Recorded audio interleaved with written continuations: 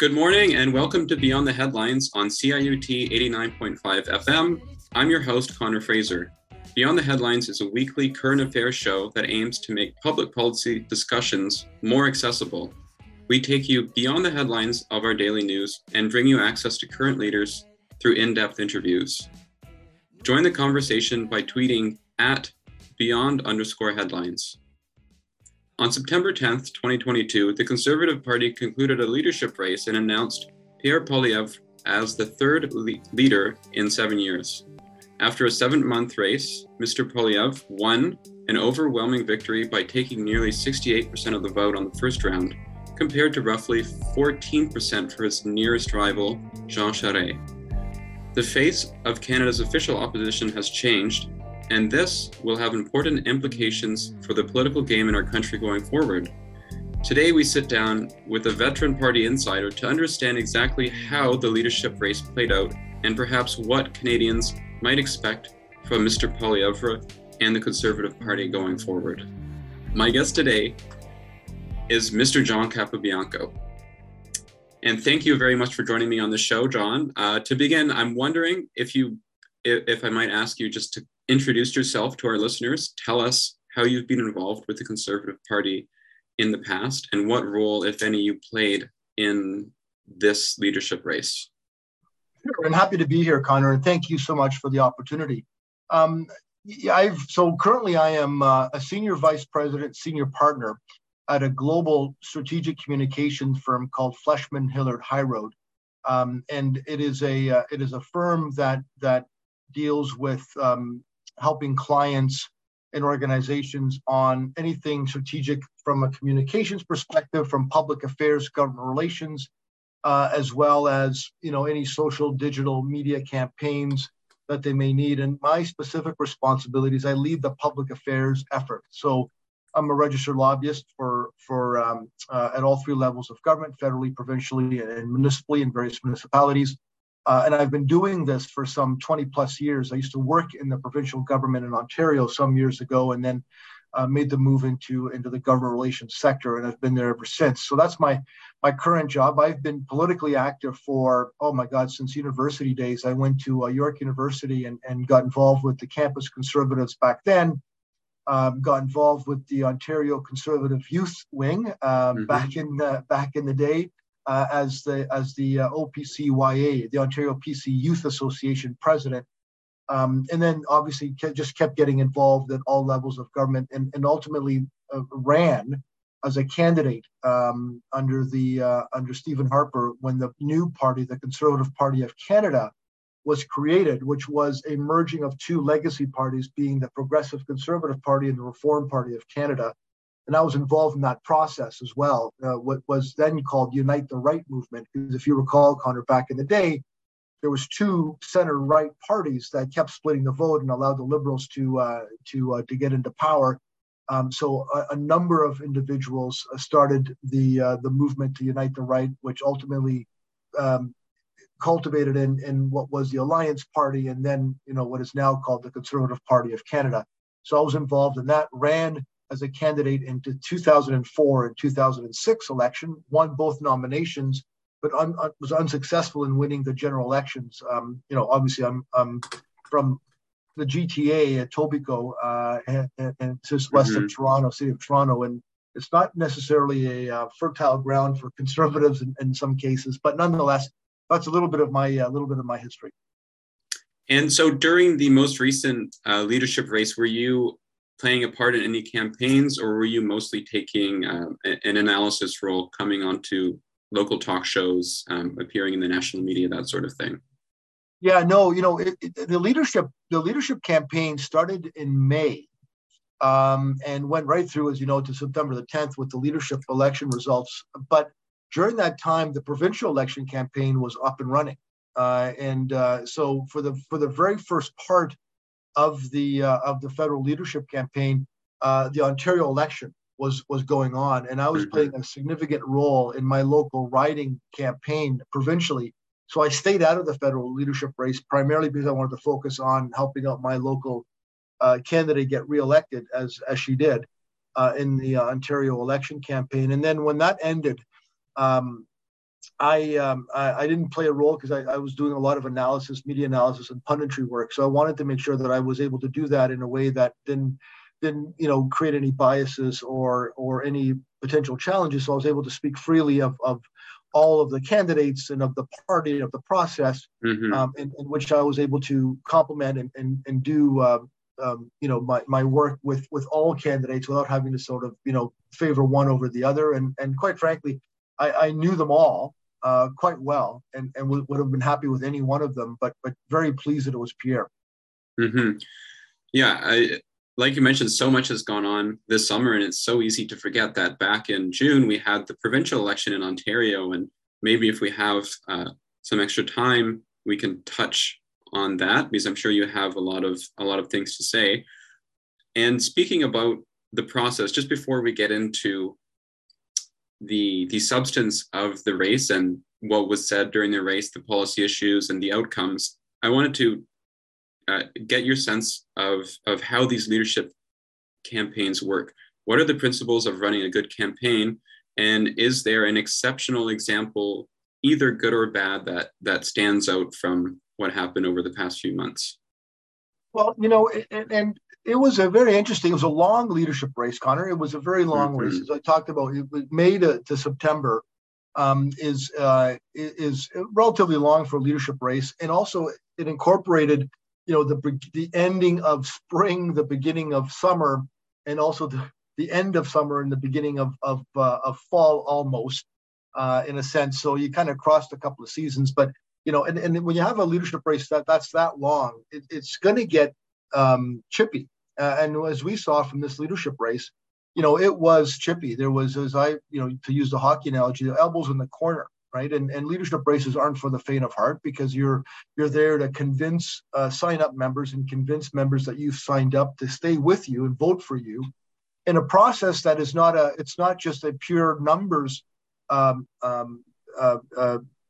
outcome, right? Because we've got a system, we've been the party, the Conservatives have a system where every riding is weighted with 100 points. So, you got some ridings that might have 5,000 members and other ridings that might have 300 members, but they're all weighted the same in order to give some equality to the ridings and to the regions. So as a result, candidates were out there signing up members and signing up across Canada, not just in one specific region, because that wouldn't have favored them.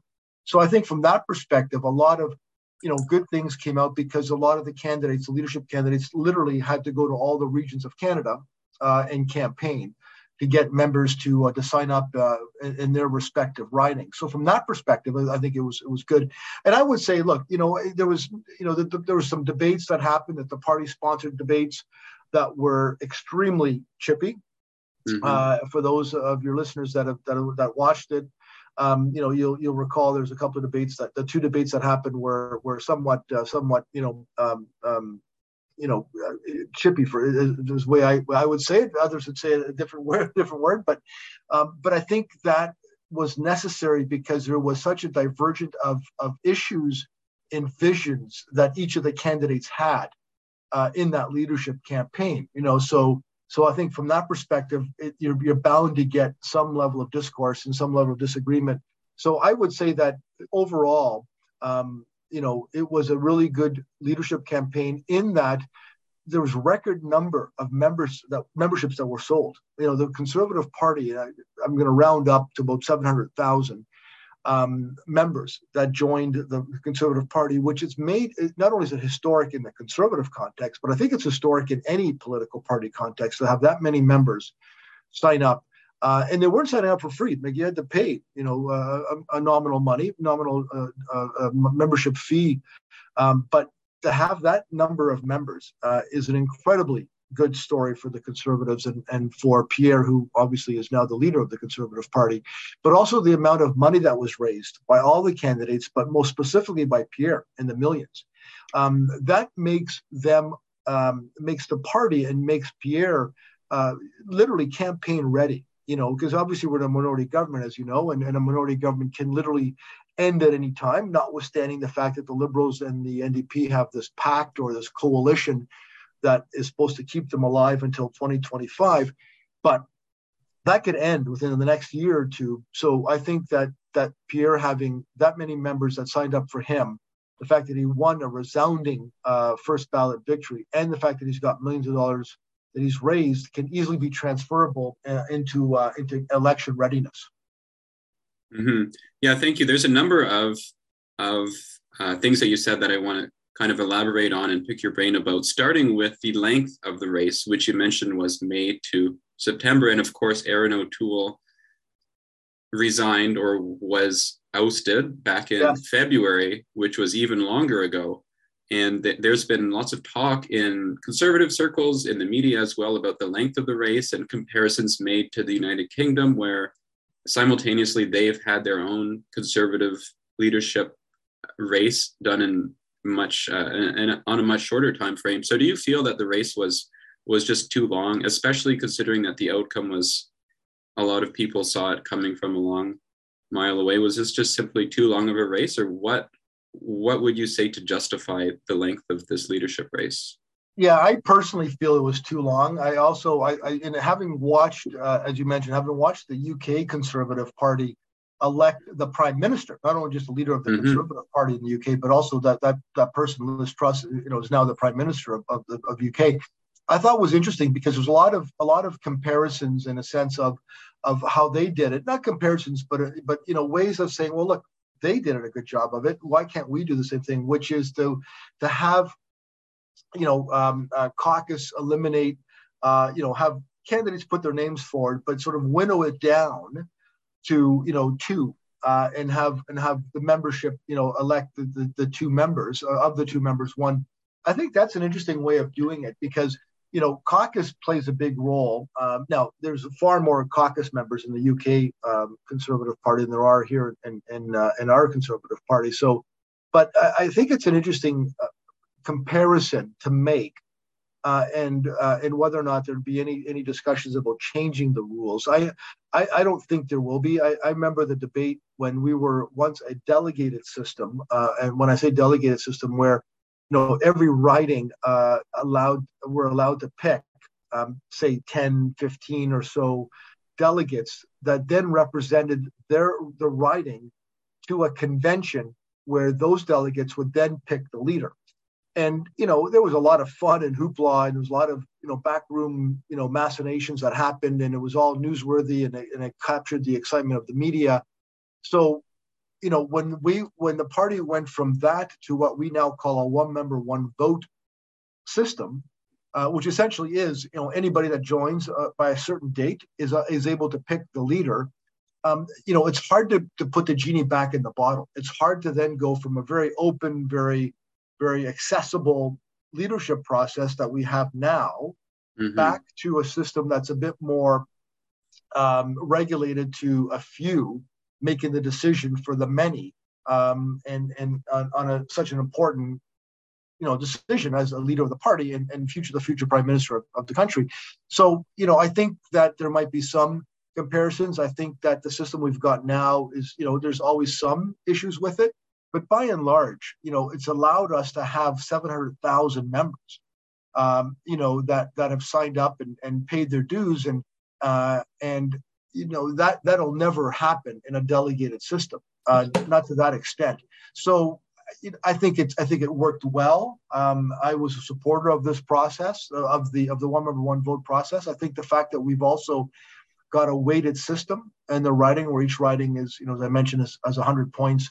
And makes it even across the board, does allow for the candidates to have to travel in every region of the country and not just focus on the ridings that might have the most conservative members in them. So from that perspective, I think it's worked well. But there's always some level of tinkering whether or not you should have it a bit more weighted versus the ridings that have more members versus the ones that don't. But by and large, it's worked in the past, and for Pierre, it certainly worked well for him, given the fact that he won so resoundingly with 68% of the vote, that pretty much quashed any concerns of any potential party division. Mm-hmm. And I wondered if we could circle back to what you said about how is sort of like each riding regardless of whether there's 300 or 5,000 members, sort of counts the same. And you mentioned there's 100 points per riding. Is it that each riding there is a mini vote for the leadership contest, and whoever wins that riding carries that riding, and then all the ridings are tallied up, and then we find out the winner? Or is that 100 points per riding split between all of the candidates and then counted towards the national total? Yeah, it's split between all of the candidates, right? So there would be a percentage that would be assigned to it. But I would say that for instance, in my riding of Etobicoke Lakeshore, and of course it was a mail-in ballot, which is convenient.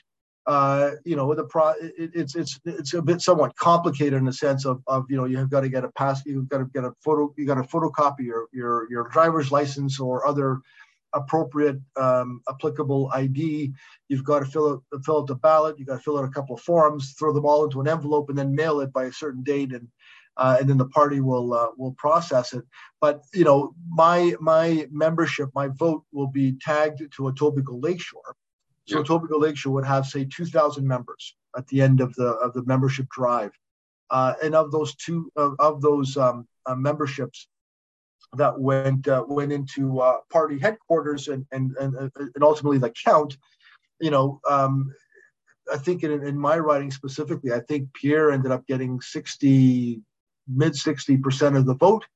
Jean Charest came in at, say, 15 or 25% of the vote, and then it was spread out amongst the others. So you would get the percentage assigned, or the points, if you will, of the 100 assigned, and then it's the first candidate that gets 50% plus one of the totality of the points of all of the 338 ridings that is declared the winner.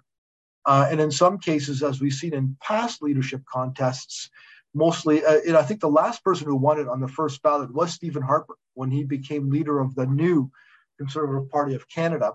And he was running against Belinda Stronach and Tony Clement. Stephen Harper won on the first ballot, not nearly as high a vote percentage as Pierre, but yet decisive and pretty resoundingly won that race. But since then, every leadership race has come down to fairly close numbers. Andrew Scheer, if you recall, when he beat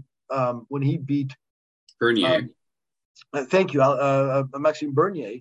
Won by just a slim percentage of the vote, and there was always some dissension that created after that. And then Erin O'Toole, who of course came out of nowhere and beat Peter MacKay, who was then the odds-on favorite. Again, that was a fairly close leadership race as well. So I think that Pierre winning as much as he did certainly helps quash any potential divisive rumors of one side or another wanting to leave the party. So I think from that perspective, certainly none of that argument has been happening since Pierre's win. Now, would you say that the rules of this leadership race advantage certain regions of the country above others, or certain factions of the party above others? Is there any substantiation to someone who would make an argument like that? No, I don't think it would. In fact, I think the process is actually set up so that it doesn't advantage any one region or any one province over the other.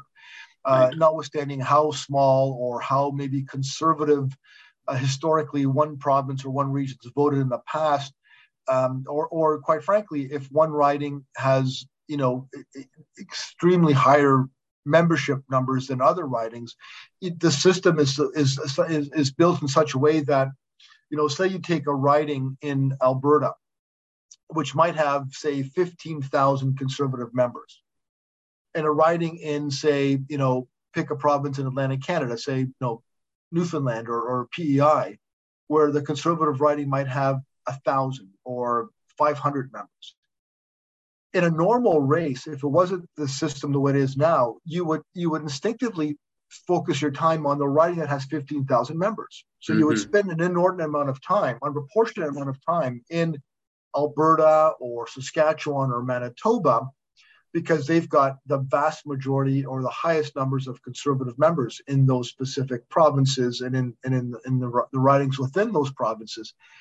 So, but the system the way it is now is whatever the number of members you've got in one of those ridings in one of those provinces out west, it amounts to 100 points, right? So the 15,000 members in pick a riding in Alberta versus the 500 members in pick the riding in PEI, you're still going to get the percentage of the vote split given to you by way of points.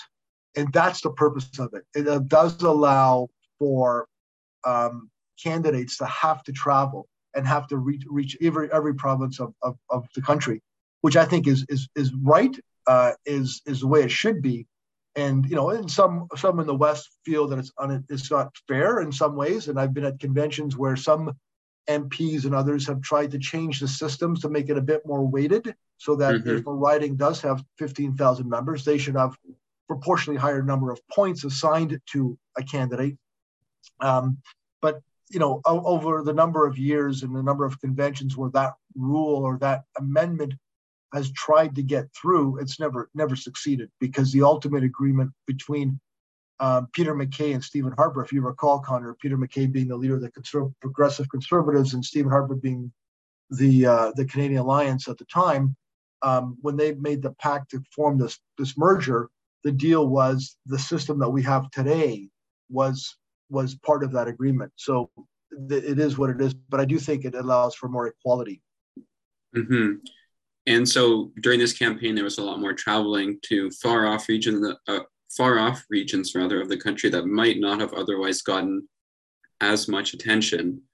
Is there an example that stands out in your mind of one of the candidates making a pitch to voters in a certain region in the country that arose as, or was incentivized as part of the system?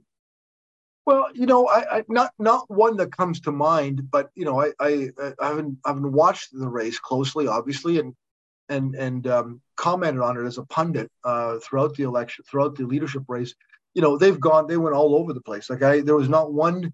I think the party sanctioned to LEOC, which is the Leadership Election Organizing Committee, LEOC for short, the acronym, is a subset of the party that is, looks after the leadership race and comes up with all the rules and regulations and whatnot. They organized 2 official debates, and one was in Quebec and one was in Edmonton, if I recall correctly. So, so they tried to, make sure that the regions were represented. Mm-hmm. And I think every candidate, as far as I know, went to every province, maybe some provinces more than others, but certainly there were events, and I was just seeing on social media events and fundraising events and rallies that were happening literally from coast to coast. So, not one that sticks out, but certainly I think it would behoove every candidate to do the travels. Some candidates might have had more favorable responses in one province over another. So strategically, Connor, they might have stayed in 1 or 2 provinces, because they felt that that's more where they might be able to get some of the votes. And I would say probably some of the candidates that didn't fare well, right? The ones that were in single digits probably realized that, resources and time commitments and whatnot, that they probably focused, on 2 or 3 provinces more exclusively, because they had more of a favorable message to that specific province or region. But, Jean Charest and Pierre Poilievre, the two would consider the 2 top tier, the top, 1 and 2 celebrity, superstar candidates. From the beginning, they would have traveled to every province and every region of Canada, and I'm sure most of the other candidates did as well. This is Beyond the Headlines. You've been listening to a conversation about the 2022 Conservative Party of Canada leadership race, and we're joined by our guest, John Capobianco. Thank you for tuning in, and remember to add your voice to the debate by sending us a comment on Twitter at @beyond_headlines. So, John, before we continue with the discussion, and I want to get more into the actual stuff that happened during the leadership race by way of policy and outcomes. But one question I wanted to pose to you before we move on was doesn't this model where the leadership race revolves around selling as many memberships as possible to people who weren't previously members of the party disenfranchise longstanding members? And what are the sentiments and feedback you're getting from your contacts who are longtime party members, and really what incentive for them exists to remain engaged with the party when they know that whenever a leadership race comes around, your neighbor or Sunshine members who might not truly be conservatives can just sign up and participate? Well, and I think it goes back to it's an interesting question and an interesting debate, I guess, from the perspective of whether or not somebody who just signs up, it becomes sort of a newer member of the Conservative Party, has an equal vote as maybe I, who've been in the party for the last 30 plus years of my life, but I think that I would rather have somebody who decides for whatever reason that they want to join the party and that they pay the membership dues and they faithfully sign the oath that they want to be a member of the Conservative Party.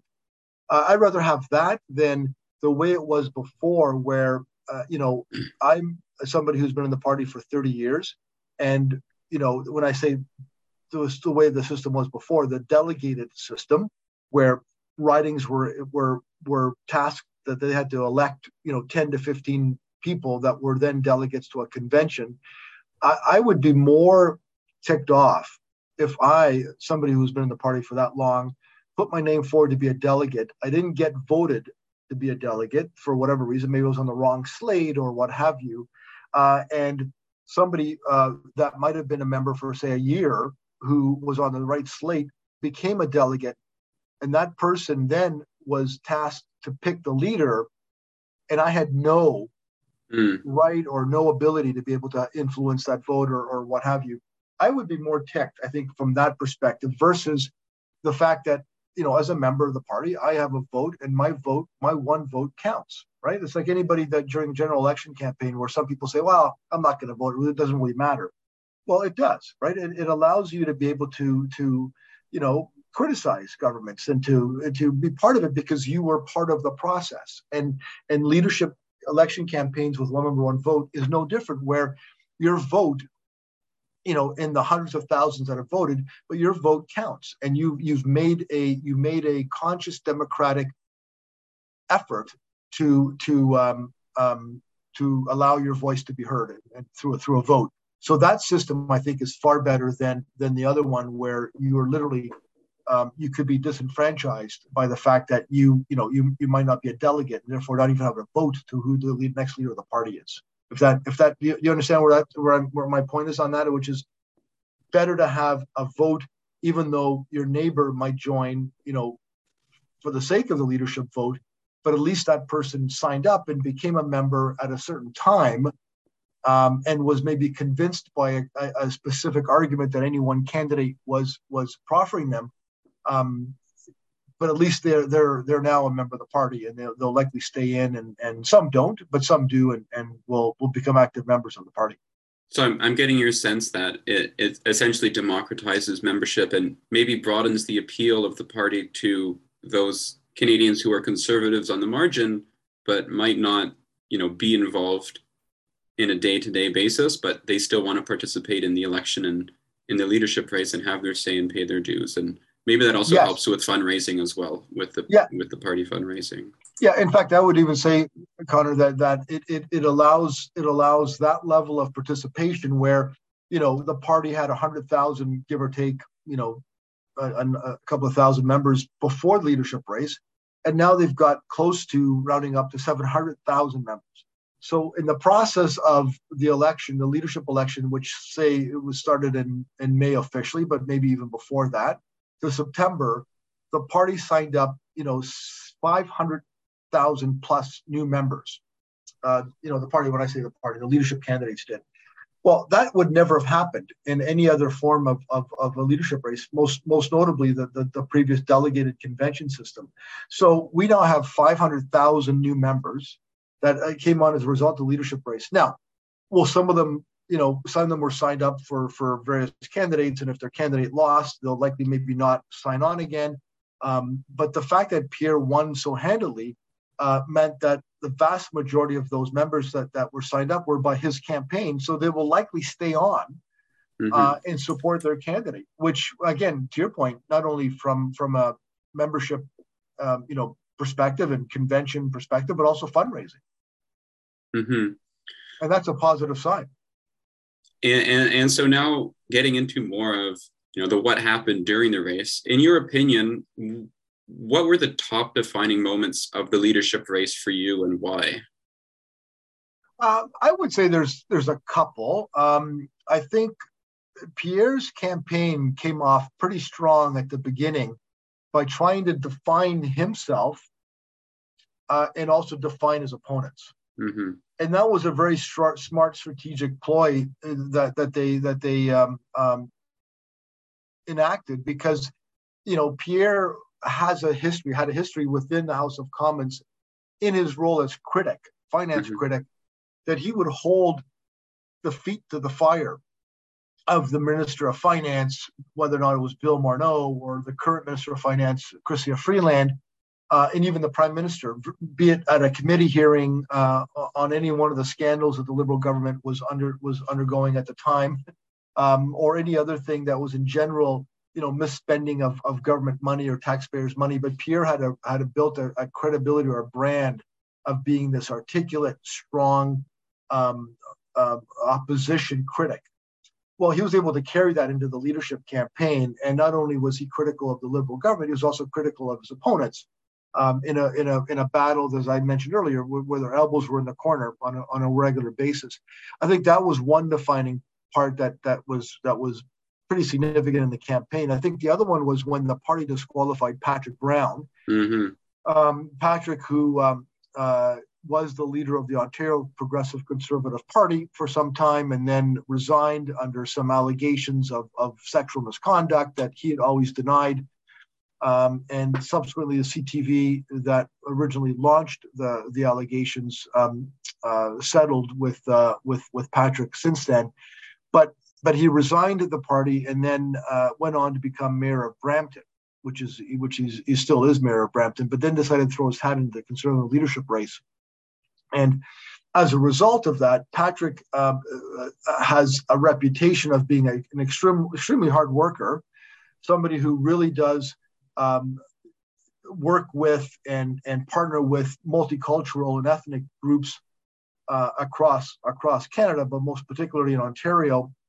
So he was able to sign up a significant amount of memberships. We don't know, but Patrick's campaign claims he signed up about 150,000 members of the 700,000.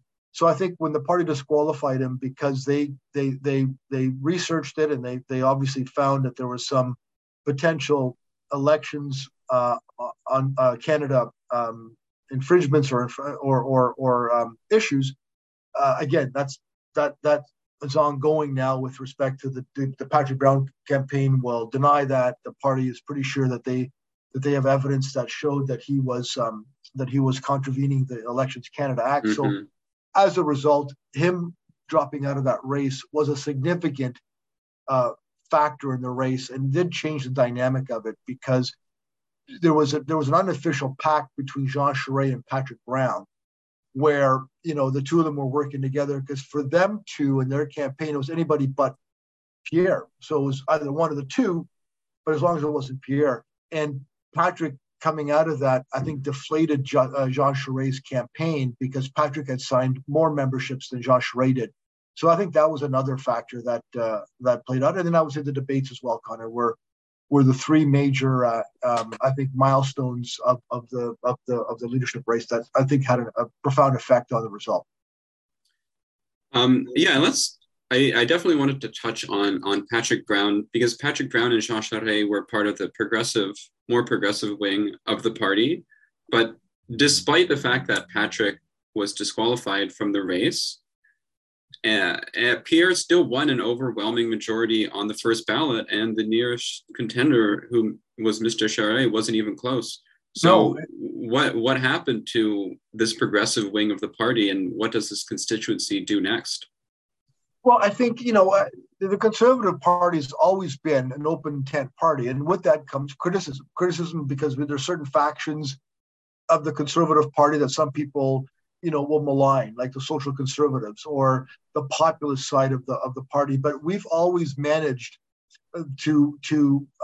bring in as many people that are conservative minded, in a Mm-hmm. sense of making sure that they believe that economic freedom, individual rights and responsibilities, the opportunity to be able to prosper in a country that will allow you to do that and create a level playing field where everybody can do that, but a government that also helps those that can't help themselves. If you believe in those fundamental conservative ideals and principles, then there's room for you in the party. And whether or not you might be have one issue that you favor more than the other, that's fine. And so those that might peg themselves or label themselves as sort of the progressive or the red Tory side of the party, well, there's always room for them, as well as there are for those that might be a bit more predisposed to be conservative or small c conservative or more right wing, if you will. But we all get along because there's a fundamental basic conservative principles and ideals that we all believe in that carries the Conservative Party forward. And I think that Pierre certainly reflected one aspect of that, and more the populist kind of, building on the freedom of expression, freedom of being able to protest, if you will, peacefully, freedom of choice, women's choice, freedom of the economic freedom. Like, those are things that he built his campaign around and his brand around, whereas Jean Charest and Patrick Brown focused almost exclusively as the progressive, moderate sides of the party. Both have legitimate arguments. But I think what happened organizationally is that Jean Charest's campaign just never picked up. Like, I think his arguments about how he saved Canada legitimately and credibly that he did, when the country was going through some pretty deep and divisive challenges, which obviously led him and launched him to be the premier of Quebec. Those arguments happened back in the 90s, when a lot of voters either were too young or weren't even born yet. So he was appealing and making this message about how he was the one that saved Canada, again, quite rightly. But people were saying, well, I don't remember that. And quite frankly, right now, I can't go to visit my friend because I have no gas. I can't pay for the gas. And I've got to make a choice between, milk versus, but, there's a lot of real life challenges that are facing Canadians. Pierre focused on that almost exclusively, whereas, the other campaigns didn't almost exclusively. And I think that might have been the issue versus, whether or not it was a progressive versus a right-wing divide. I think it was more who captured the imagination of the voters that they were able to sign up. And Pierre obviously, had that in hand, whereas the other ones didn't. And then, as we mentioned, with Patrick leaving, most of his voters didn't vote, and the idea was that they would have voted. Jean Charest and Patrick Brown voters would have voted for each other 1 and 2, because it's a preferential system. You pick one, you pick your second, your third, and your fourth. And the idea was that the Charest Brown people would be picking 1 and 2 of themselves. But when Patrick Brown was disqualified and his voters stayed home, that didn't help out Charest at all. And it was reflected in the final results. Interesting. Yeah, because I was shocked. I would have expected, like you mentioned, one of the two to pick up the votes from the other. But for whatever reason, maybe Jean Charest's message just wasn't resonating as much with people's day-to-day needs. But speaking about inflation and how people are struggling so much right now, which has been the focus of Pierre Poilievre, this has been his steady horse issue for the last couple of years since the pandemic started. I'm just imagining a world, and I would ask you and our listeners to imagine a world 3 years from now when the 2025 election comes around.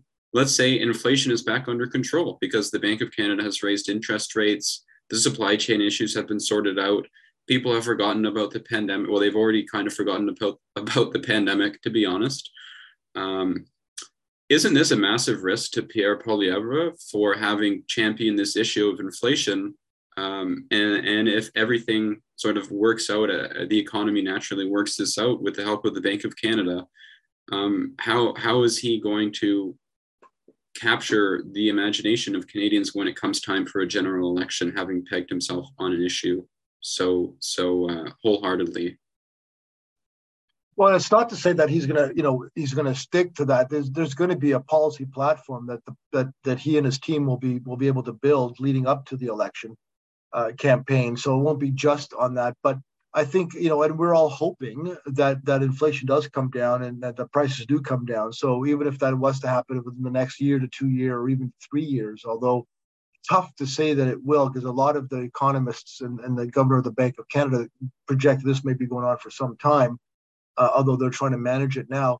But the argument can be made quite successfully that Pierre was the one that drove it. The constant attention that he focused on during the leadership campaign, and since then in the House of Commons, since he's been the leader of the official opposition, arguably can be said that created Justin Trudeau, the Prime Minister Justin Trudeau, and his caucus and government, to make the changes that they needed to. As we saw, there were some policies that came down this week where, tripling or doubling, but he's certainly increasing the GST tax credit to families and policies of that sort that are going to help Canadians immediately are good policies. And one could be made that he was rushing though to make those because of the pressure that Pierre Poilievre put on him.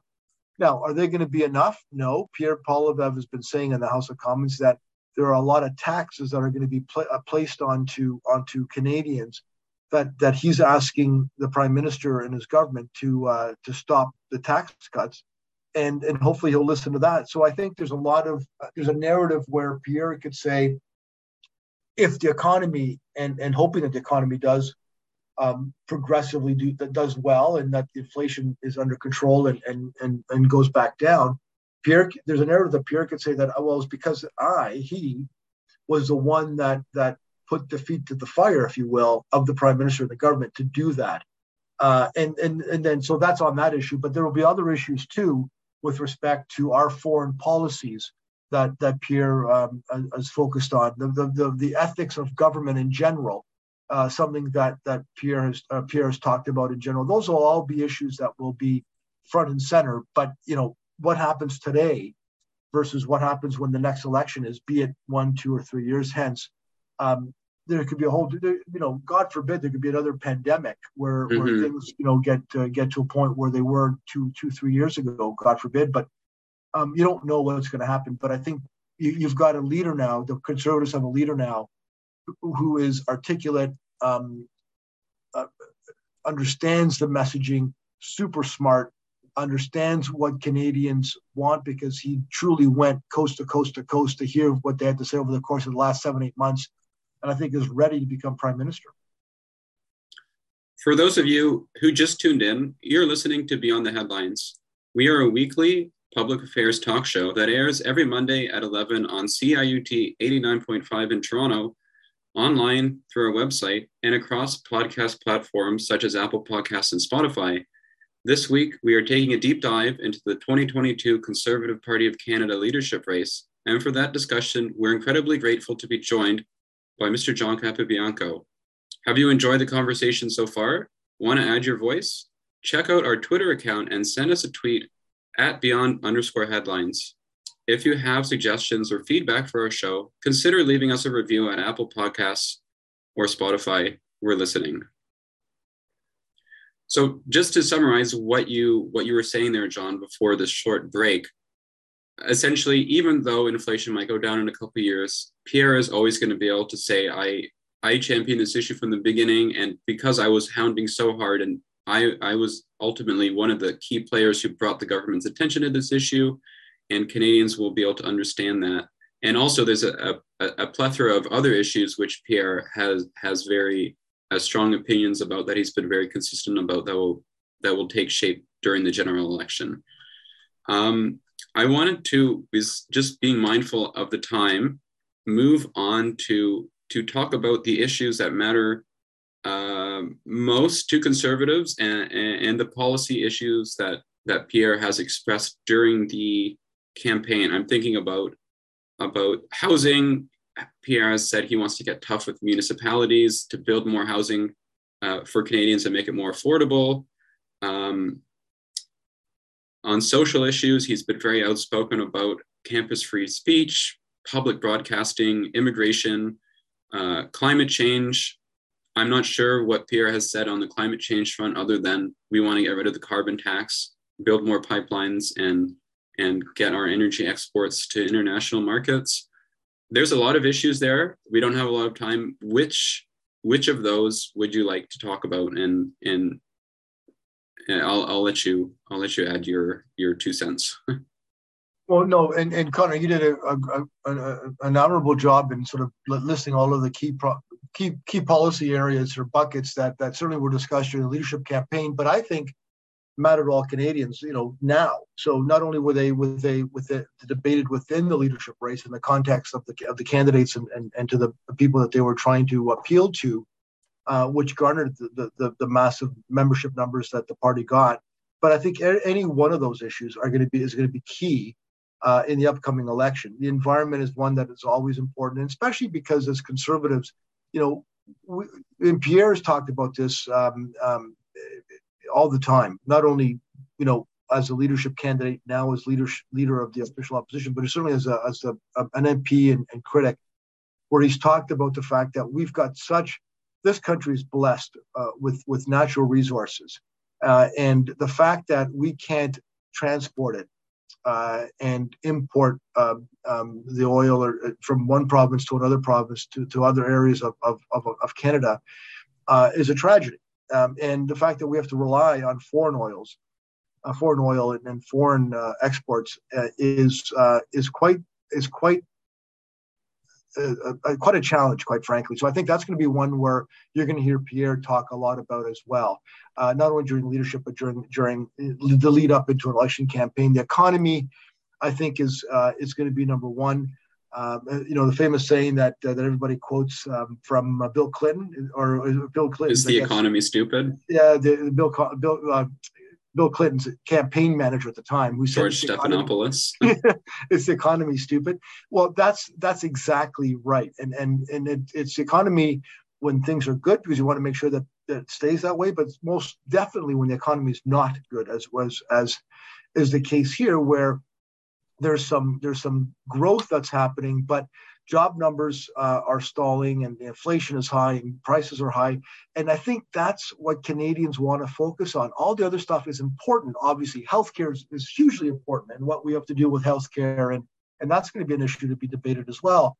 But the economy for now, I think, Connor, because we're so involved in it, because no matter where you are in life or what stage you are or what part of the country, when you go to put in gas, when you go to buy groceries, we're all affected by it.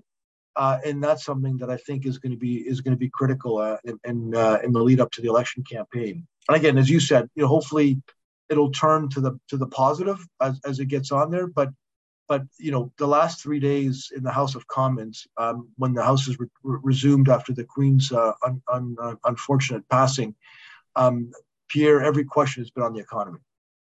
Mm-hmm. And not on the macro, but on the micro, like on the sort of the pocketbook issues, which Canadians understand and appreciate someone looking after them and speaking for them. Just being mindful of the time. Do you have 5 more minutes past our original deadline to stay on? I just want to make sure I don't ask too many questions so that we go way over time, but. Okay, so now just coming back to the key players in the Conservative Party who were part of this race, who, aside from Mr. Poilievre, who were the biggest winners emerging from this race, and who were the biggest losers?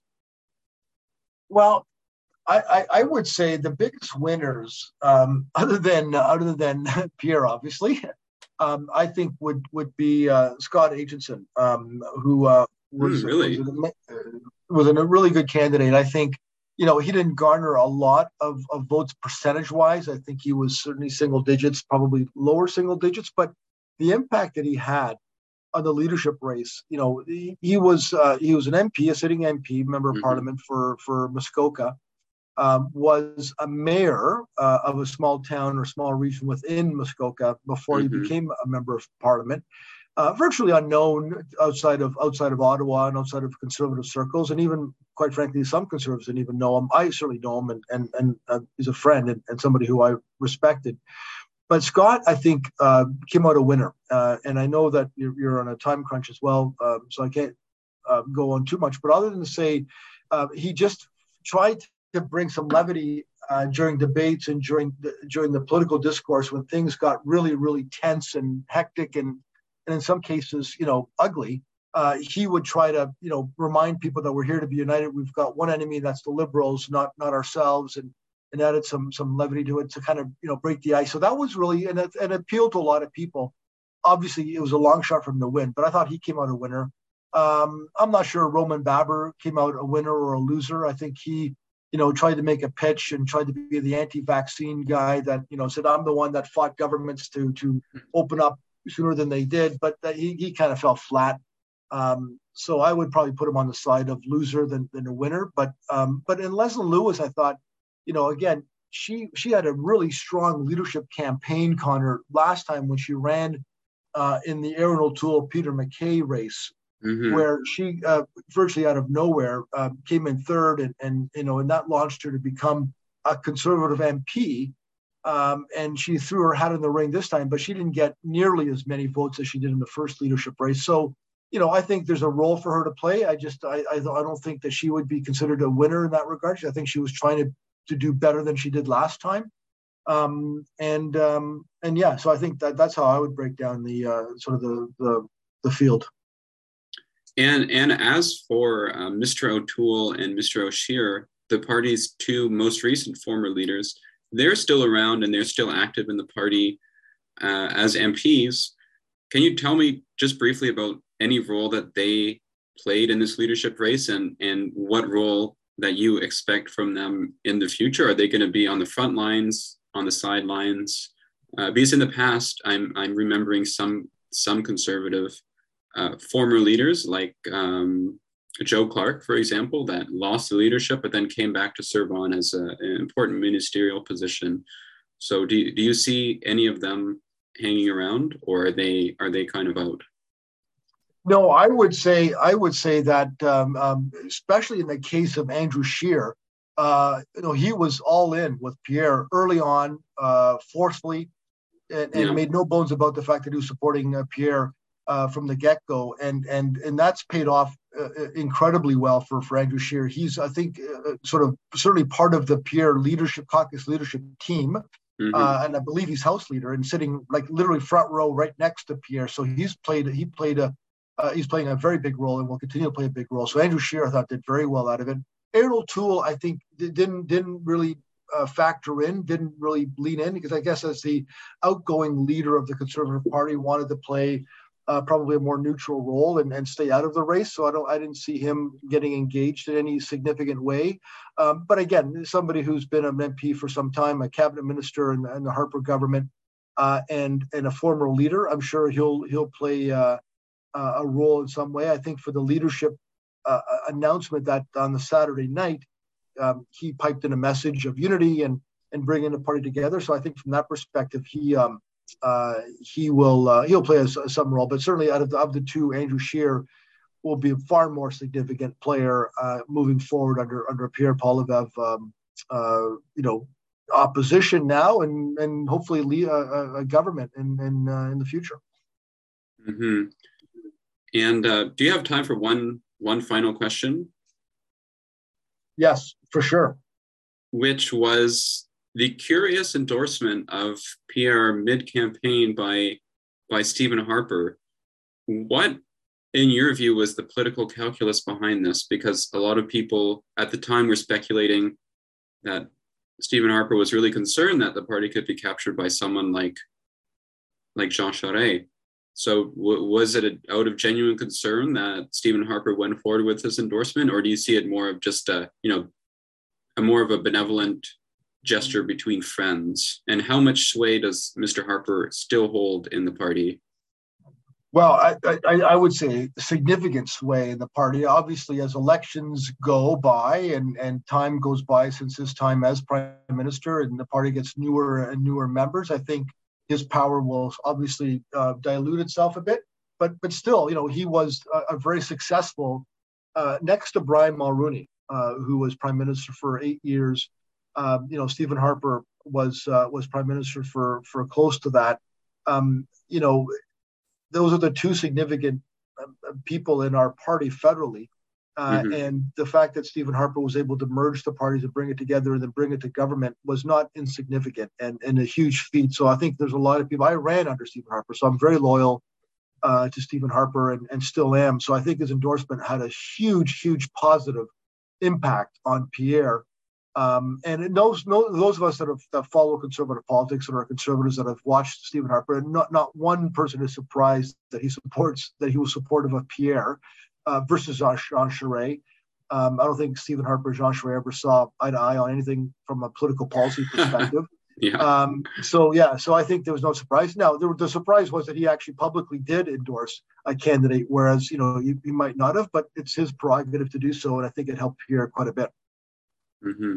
And with that, I think I would like to thank you for joining me today. It was a great, really insightful conversation, and as always, we really appreciate your time. Well, my pleasure, Connor. Thank you so much, and happy to come back on if you ever need it. Once again, that was John Capobianco, who joined us for a post-mortem analysis of the 2022 Conservative Party of Canada leadership race. You have been listening to Beyond the Headlines on CIUT 89.5 FM. Today's show was produced by myself, Connor Fraser. The views expressed on this show do not necessarily reflect the views of the producers, CIUT, or the Munk School of Global Affairs and Public Policy. If you missed any part of the show, be sure to check out podcasts of all of our episodes on our website, www.beyondtheheadlines.net, as well as on Apple Podcasts and Spotify. Did you like the show, or do you have any feedback you'd like to share with us? Consider leaving us a written review and rating on Apple Podcasts. If you're a fan of our show or want to stay up to date, follow us on Twitter @beyond_headlines, Instagram @beyondtheheadlines, and Facebook, where our page is titled simply Beyond the Headlines. Be sure to tune in next week as we continue to take public policy discussions out of the hallways and onto the airwaves.